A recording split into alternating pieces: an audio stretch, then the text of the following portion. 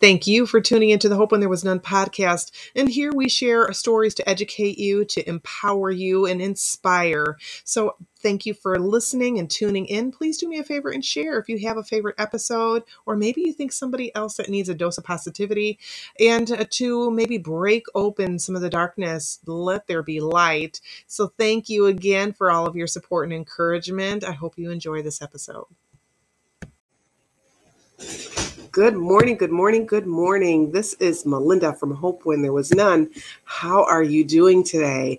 Well, it is our Soulful Sunday, and we are talking about the theory of self-actualization. Wow, I said that with only half a cup of coffee gone.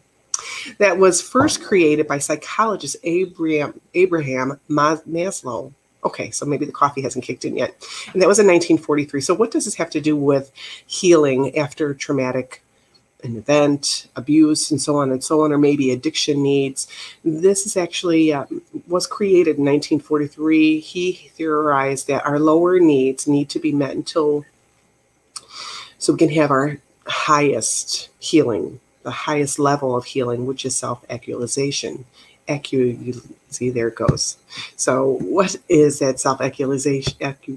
Let's just keep going. But healing takes time. That's basically what we're saying. It's not just like to run. It's not a marathon. We're not going to do it. We don't need to get to the finish line within 3 hours or something like that. It takes time. And it's okay to take a break if and when you need to. Just acknowledge that. So I'm going to start from the bottom up. So with our needs, since we do need to have the lowest ones met first, we are going to talk about the psychological needs.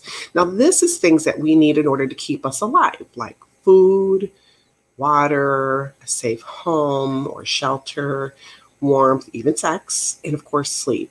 So what does that look like? Examples of this can be getting dressed. And of course, my needs right now are coffee. And that could be getting dressed, just getting outside, taking a walk, taking care of yourself with exercise. Perhaps you need to nap, eat food that's nourishing to your body as well. Also, we have, and that could be exercising, taking a walk around the block, something of that nature. Safety needs is number 4.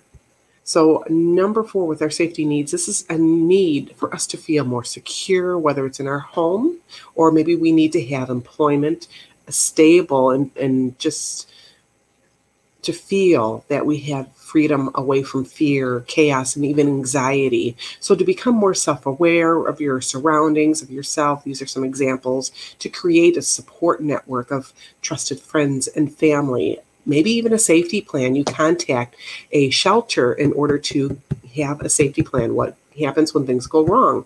You might even consider having some sort of coping skills. So when you're feeling challenged, you may use these skills such as grounding, meditation, or you need a weighted blanket or just a big hug from somebody. Also, the happy place exercise that I've chatted about before. It's where you remember maybe a memory of a place or a time when you actually felt happy, and you go to that place in your mind. This could also be learning self-defense in order to feel more confident about yourself. Now, number 3, love and belonging. I kind of merged those together. So love and belonging needs. You need to feel that you're safe and in a relationship. And especially if it's a sexual, intimate relationship, you want to feel safe. So you want to have those boundaries put in place or starting to learn about boundaries. Also, you need affection, cuddling. This could be connections with friends and family. It doesn't have to be necessarily in a sexual nature. Examples of this could be that you're going to therapy or counseling, going out with that trusted friend, talking with somebody, if it's not a therapist or counselor, but somebody that you do trust. But just having that connection, and it could be that it's just via the web right now because we are in that COVID type of environment right now. Many countries, and I actually talked to somebody from West Berlin and another gal also from the UK, and they're still on lockdown. So for us US people that we are having our freedoms, which we do have our freedoms here to come and go, a lot of them are still only able to go to the store and maybe a job and they have to come back home. They can't have the freedom like we are now, going to museums and zoos and things such as that. They've been on lockdown for a while. That was very eye-opening for me after talking with these ladies. So I feel very blessed. So maybe having a connection with Zoom or on the internet with Facebook Messenger, just reaching out to others that way as well, in order to feel that belongingness, joining Facebook groups, something of that nature, just to have that connection. And number 2 is your esteem needs. Now, you might think, hey, I don't want to feed my ego, but we all do like receiving praise of our achievements or even recognition, respect from others and by others. And it's not only that, but it's also finding independence. If you've been trapped in an abusive relationship, toxic relationship, again, this can be with an intimate partner, it could be with a family member, something, or even trapped in a work environment, you might feel better once you start gaining that independence or start taking steps towards independence. And that can be really small, but just finding that self-confidence and finding your self-esteem can really help you going forward. So maybe do a small task as an example that you've been putting off or that scares you.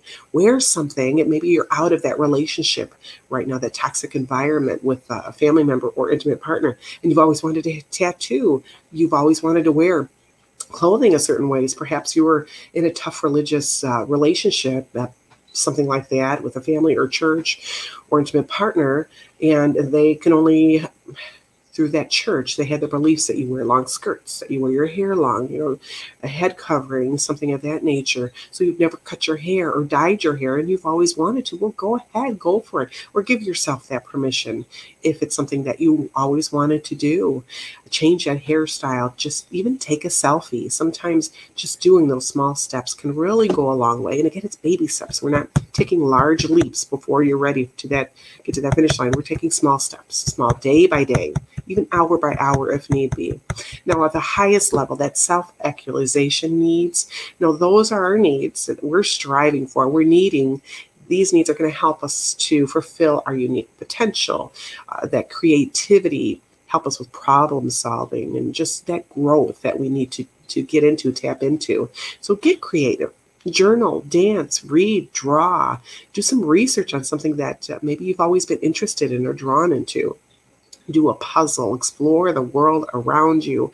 And each of these take, again, small bit of time in 5 minutes a day. I'm all about 5-minute self-care. So just finding 5 minutes to tackle something small, but you can reach that number 1 self-actualization. You can strive for that. It is going to take time. And I've said this already several times throughout this video.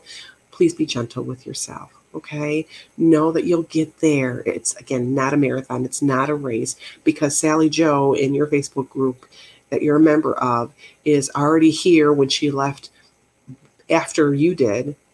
Don't worry about that. Don't compare her journey to yours. It's going to look different. Okay, just please don't compare your story to mine. And I do get that a lot. I get members, ladies that I meet, and they're like, oh, my story is nothing like yours. Oh my gosh, what you went through. And of course, there's women that went through disfigurement. They've went through much worse, I feel, but I don't compare myself, and you shouldn't compare your story to mine. We each deal and cope with our traumas differently. We each handle them differently. We meet our breaking point differently. There's some ladies that say, well, it's only emotional abuse, or it's only just verbal abuse. It's still abuse, no matter what. So I hope you found this enlightening. I don't know if you've ever heard of this theory. I heard about it when I was in psychology about 12 years ago, and it just came to me this morning that this is something I needed to go ahead and touch on. So look up some information further, of course, on this theory. I'll go ahead and I'll put a little infographic in the comments. And, I hope you have a good takeaway on this, and I'd love to know, have you heard of this theory before? Put it in the comments. Is this your first time hearing about that? I'd love to know that too. Also, where are you from? I'd love to know where you're from. If you're watching this in a replay, please do a fire emoji in the comments and do a hashtag replay. Having more coffee. This is Melinda signing off from Hope When There Was None. I hope you have a great rest of your day and stay safe. If you have any questions or comments for me, by all means, throw them in the comments section or message me privately. I'll talk to you soon. I'll see you on Tuesday for Teachable Tuesday.